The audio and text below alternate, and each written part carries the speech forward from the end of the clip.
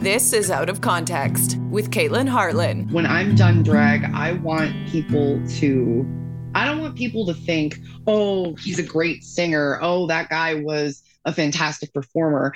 I want people to remember me for the space that I gave others. I want people to remember me for the kind acts that I did for my community.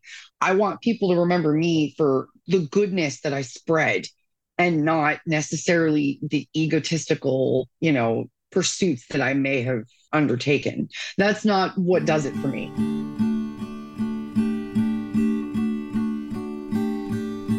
Follow Out of Context on Instagram at outofcontext.podcast. Become a patron at patreon.com/outofcontextpodcast. And if you have episode ideas or want to submit a context, email outofcontextpod@gmail.com.